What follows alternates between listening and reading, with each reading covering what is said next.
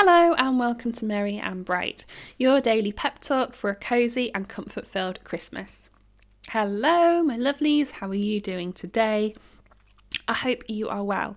How is your list from day one going? If you don't know what I'm talking about, go back to the first Merry and Bright where I talk about making a list of the things that you want to do over this Christmas.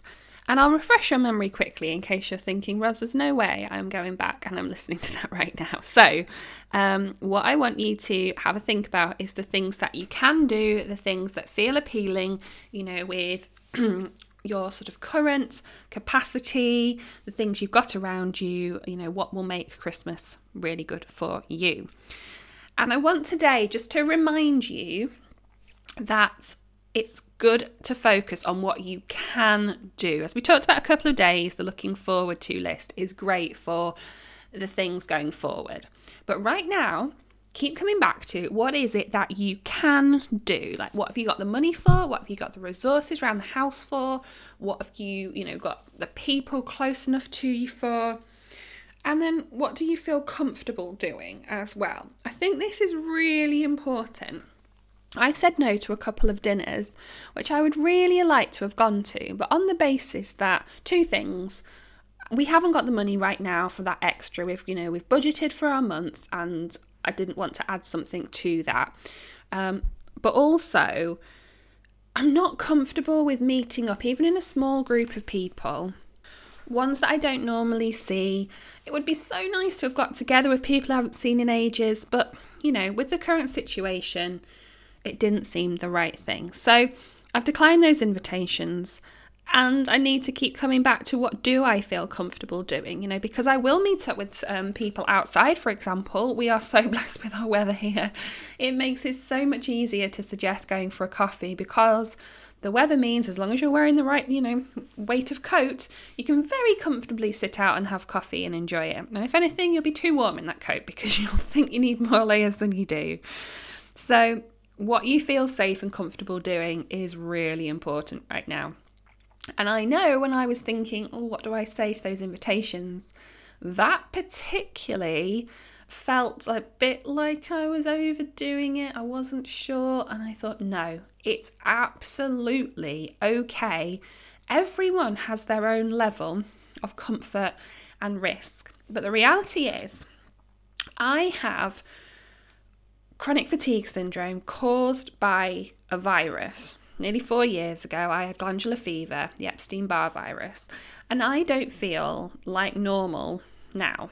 It has changed my life so much, and on a daily basis, I find that really hard. I would love to go back to my old life in so many ways.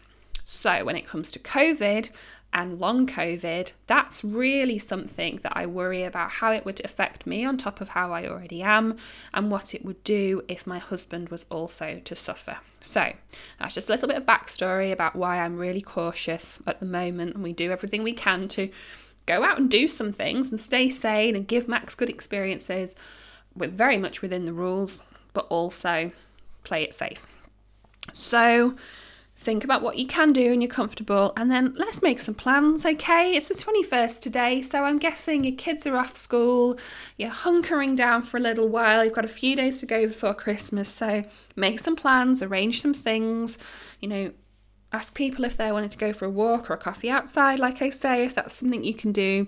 Stock up on the art supplies or the baking things if that's something you want to do. And put your time aside for those things as well. Make a plan, decide if it helps what you're doing on different days, give yourself some structure. That helps me so much, and I'll be doing that when we've got time off nursery with Max.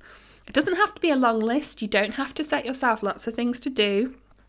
But hopefully it'll make your time at home appeal a little bit more, because I know we've had so much of it, and sometimes the weekend will roll around and I'll think, goodness, what are we going to do with this one? I don't know. I'm out of ideas. What am I comfortable with?